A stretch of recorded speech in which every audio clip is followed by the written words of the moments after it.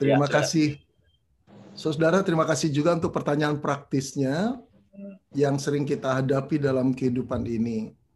Saudara-saudara, tadi telah saya katakan bahwa kerendahan hati dan kesombongan itu merupakan sikap hati kepada Tuhan.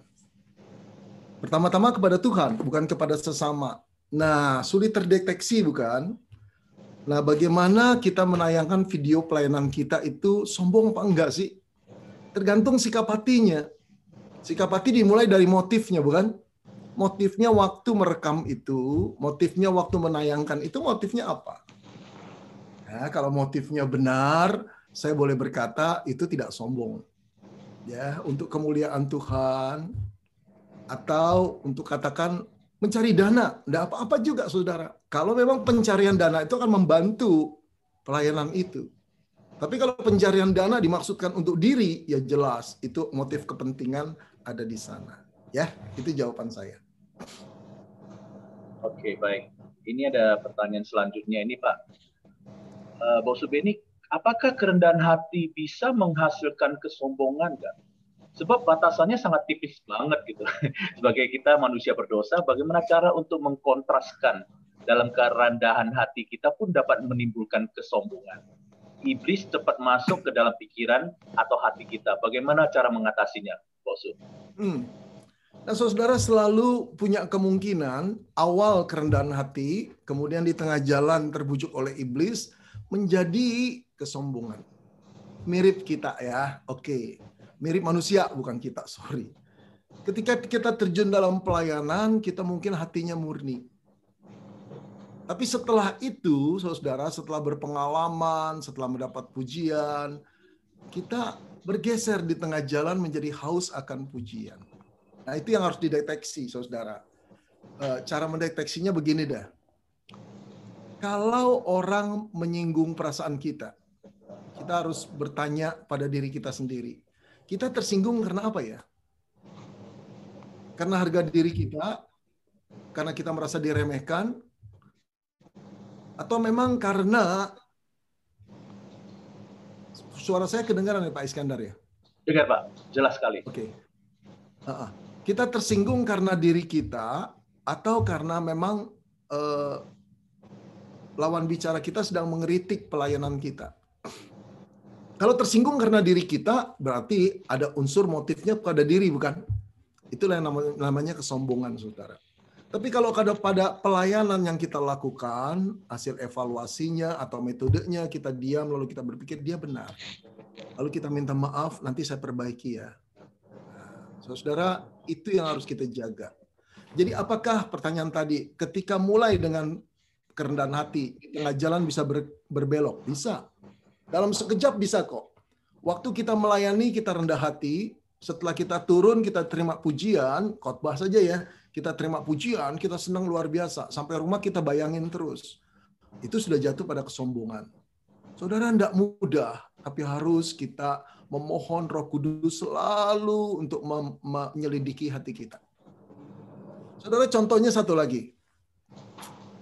Ketika Saulus melihat peniup pemetik kecapinya yang bernama Daud, anak kemarin sore mau perang sama Goliat, barangkali dia sebetulnya ragu, saudara. Ini bisa perang nggak sih anak gini?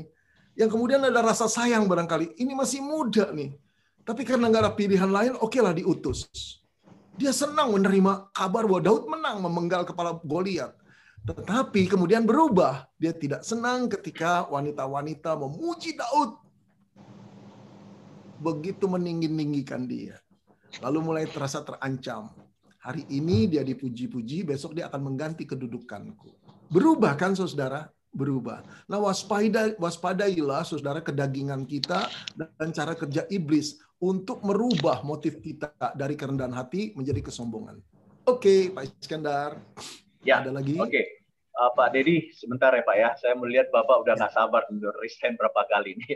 Oke, ada satu chat lagi yang masuk adalah, Pak, misalnya jika kita berpikir dalam melakukan tugas atau pelayanan tertentu ya, dan saat yang sama rekan lain secara spesifik melakukannya dengan tidak baik gitu. Apakah ini juga salah satu bentuk kesombongan? Oke, silakan Pak Boksu. Gimana? Kita melakukan pelayanan. Rekan kita Ah, melakukan pelayanan. kita berpikir bisa melakukan tugas tersebut, ya. Oh ya. Tetapi ada rekan kita nih, kita langsung berpikir dia pasti tidak bisa melakukan yang baik gitu. Jadi gimana nih? Sombong nggak nih? Oh, oke. Nah, saudara, banyak cara mengkomunikasikannya, kan? Kita tahu kita sebetulnya diberikan karunia oleh Tuhan lebih dari rekan kita. Dan kalau kita jalani lebih baik dari dia. Ya, saudara, tentu saja kita nggak bisa bilang, saya aja yang lakukan ya. Begitu kan ya? Orang akan tersinggung. Nah, gimana kalau kita jadi tim kerjanya dia? Oke. Jadi bukannya siapa yang duduk di sana, enggak. Hasil dari pekerjaan pelayanan itu bagi kemuliaan bos yang sama, bukan? Jadi kita bilang, boleh nggak saya jadi tim kerja kamu? Begitu. Nah, orang yang menawarkan begitu belum tentu sombong, saudara. Saya dulu setiap kali, saudara, kalau ada kepanitiaan, saya merasa saya tepatnya di sana. Saya bilang, saya boleh nggak duduk di sana?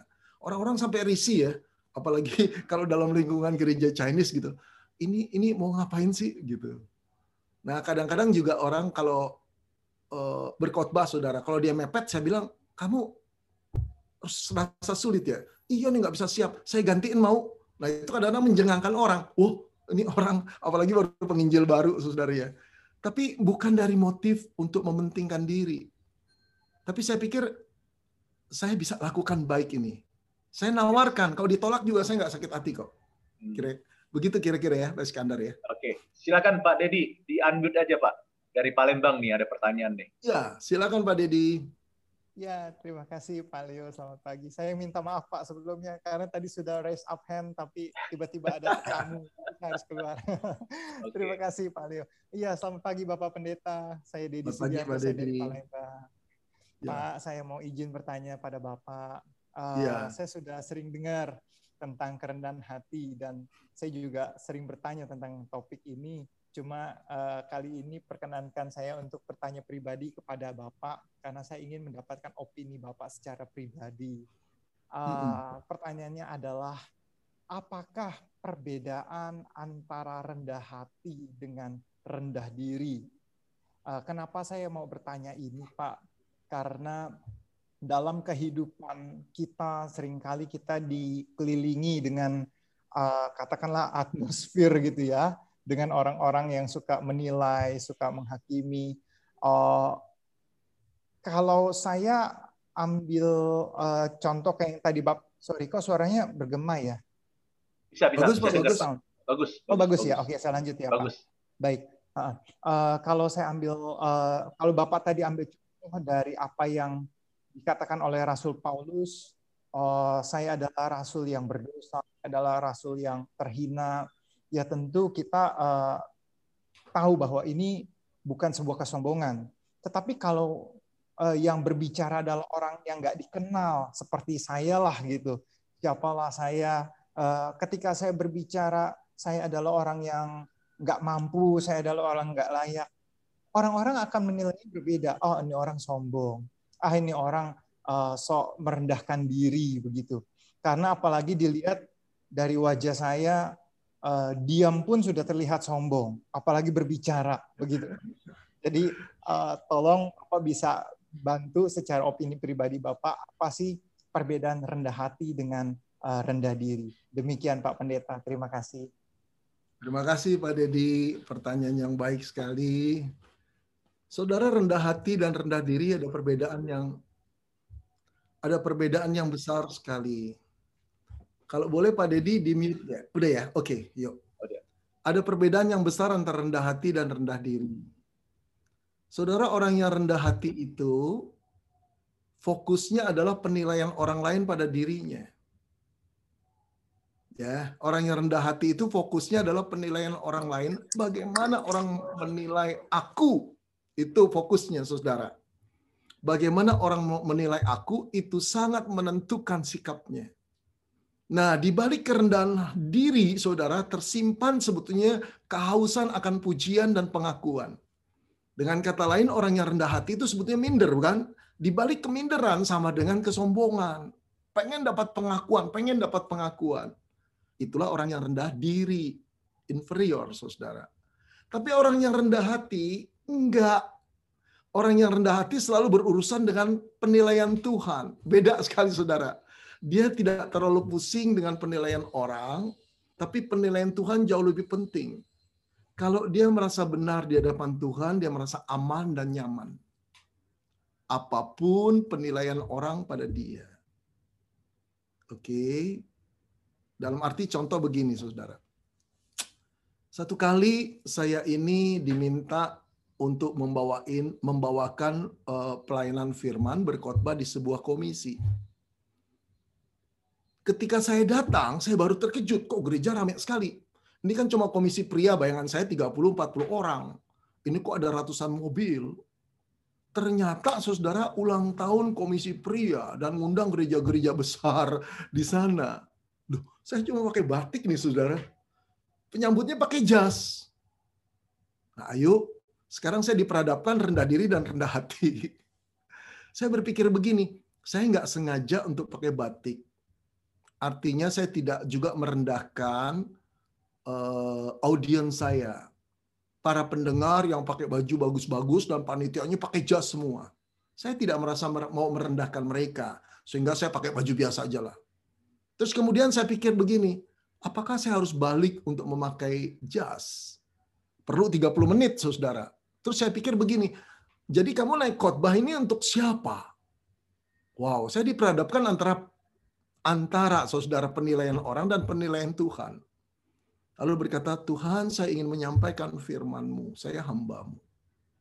Ya, jadi saya tetap tenang, saudara, setelah tahu itu. Nah, bagi saya nggak jadi minder di mimbar itu, gelisah. Aduh, kenapa saya jadi pakai batik nih, penilaian orang apa nih? Aku juga punya jas, aku juga bisa seperti kamu.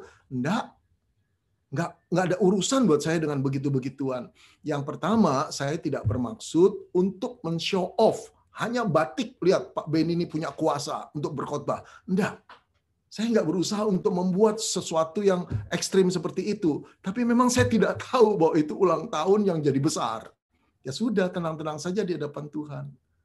Nah, kalau Bapak Ibu misalnya ke pertemuan para pembisnis dan ternyata naik mobil yang sederhana, kenapa sih risih dengan omongan orang? Kita juga nggak nilai orang, mobilnya keren, luar biasa. Siapa nih ya? Ini orang luar biasa. Nggak harus nilai orang dari mobilnya. Kalau kita pakai baju yang biasa saja, ya sudah nggak apa-apa juga. Asal kita hidup di hadapan Tuhan. Nah, beda.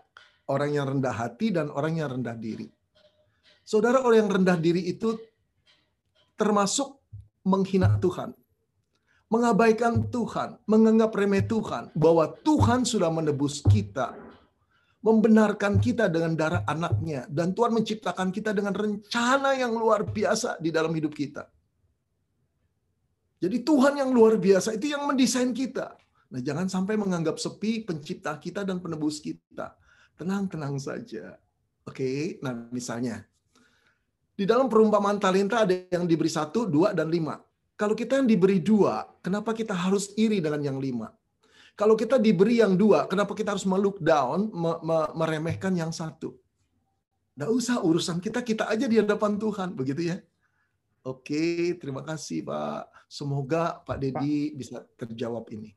Ya, jadi berarti adalah benar seperti yang tadi Pak Pendeta sampaikan. Ini adanya di dalam kedalaman hati ya Pak. Artinya nggak peduli apa kata orang karena motivasi kita sendiri pribadi kepada Tuhan. Apakah kita rendah hati atau rendah diri, bukan orang lain yang tahu, tetapi pribadi kita yang tahu. Begitu ya Pak ya? Ya. Baik, terima kasih. Saya tambahkan sedikit ya Pak Dedy, biar nggak salah mengerti. Saudara-saudara, tadi saya mengatakan misalnya, nggak peduli dengan perkataan orang, bukan artinya mencuekan orang. Enggak. Kalau mereka kasih masukan, bagus. Tapi bukan itu yang utama ya. Jadi kita sibuk dengan pakaian kita, aksesoris kita. Nah, hati-hati juga dengan para ibu ya. Kadang-kadang kalau kondangan, ini udah pernah dipakai ini. Aduh, malu. Yuk kita rubah yuk habit itu. Kenapa sih baju yang mahal-mahal dibeli cuma 1 kali pakai kondangan? Kenapa sih kalau kita pakai kedua dan ketiga kali, rasanya kita jadi rendah, harga diri kita rendah? Coba pikirkan deh, kehidupan Kristen itu kehidupan yang bebas. Hidup ini simple. Yang membuat tidak simple adalah kerumitan kita sendiri atas perhatian orang, perkataan orang. Oke, terima kasih Pak Iskandar. Wah, thank you. Waduh, thank you semuanya. Sorry teman-teman, ini saya melihat ada pertanyaan lagi dan wajah-wajah yang penuh dengan pertanyaan juga. Tapi nggak apa-apa, minggu depan Pak Benny masih ada bersama dengan kita. Ya mungkin dengan topik yang berbeda ya, boksu ya. Kita sungguh diberkati ya. Kalau yang sungguh berkati, kita kasih gini dong. Nah, kasih lihat dulu. Wah. Pada akhirnya kami mau datang kepada Tuhan dengan perasaan syukur yang luar biasa. Engkau tetap Bapa kami yang bukan cuma berurusan memberi kami makanan dan minuman, memelihara kehidupan kami, tapi juga Engkau memberikan kami makanan-makanan rohani, supaya tetap mengenal Tuhan dan berlaku seperti gambaran anak-Mu di dalam kehidupan ini. Terima kasih Tuhan, jagalah keluar masuk anak-anak-Mu dengan kasih karunia Tuhan. Sinarilah mereka dengan belas kasihan Tuhan, berkat-berkat yang mereka butuhkan. Terima kasih Bapak, kami bersyukur. Biarlah apa yang telah kami dapat ini, Roh Kudus-Mu yang terus bekerja di dalam diri kami, sehingga kami menghasilkan buah-buah roh yang menyenangkan hati Tuhan. Terpujilah nama-Mu. Dalam nama Tuhan Yesus kami berdoa. Amin.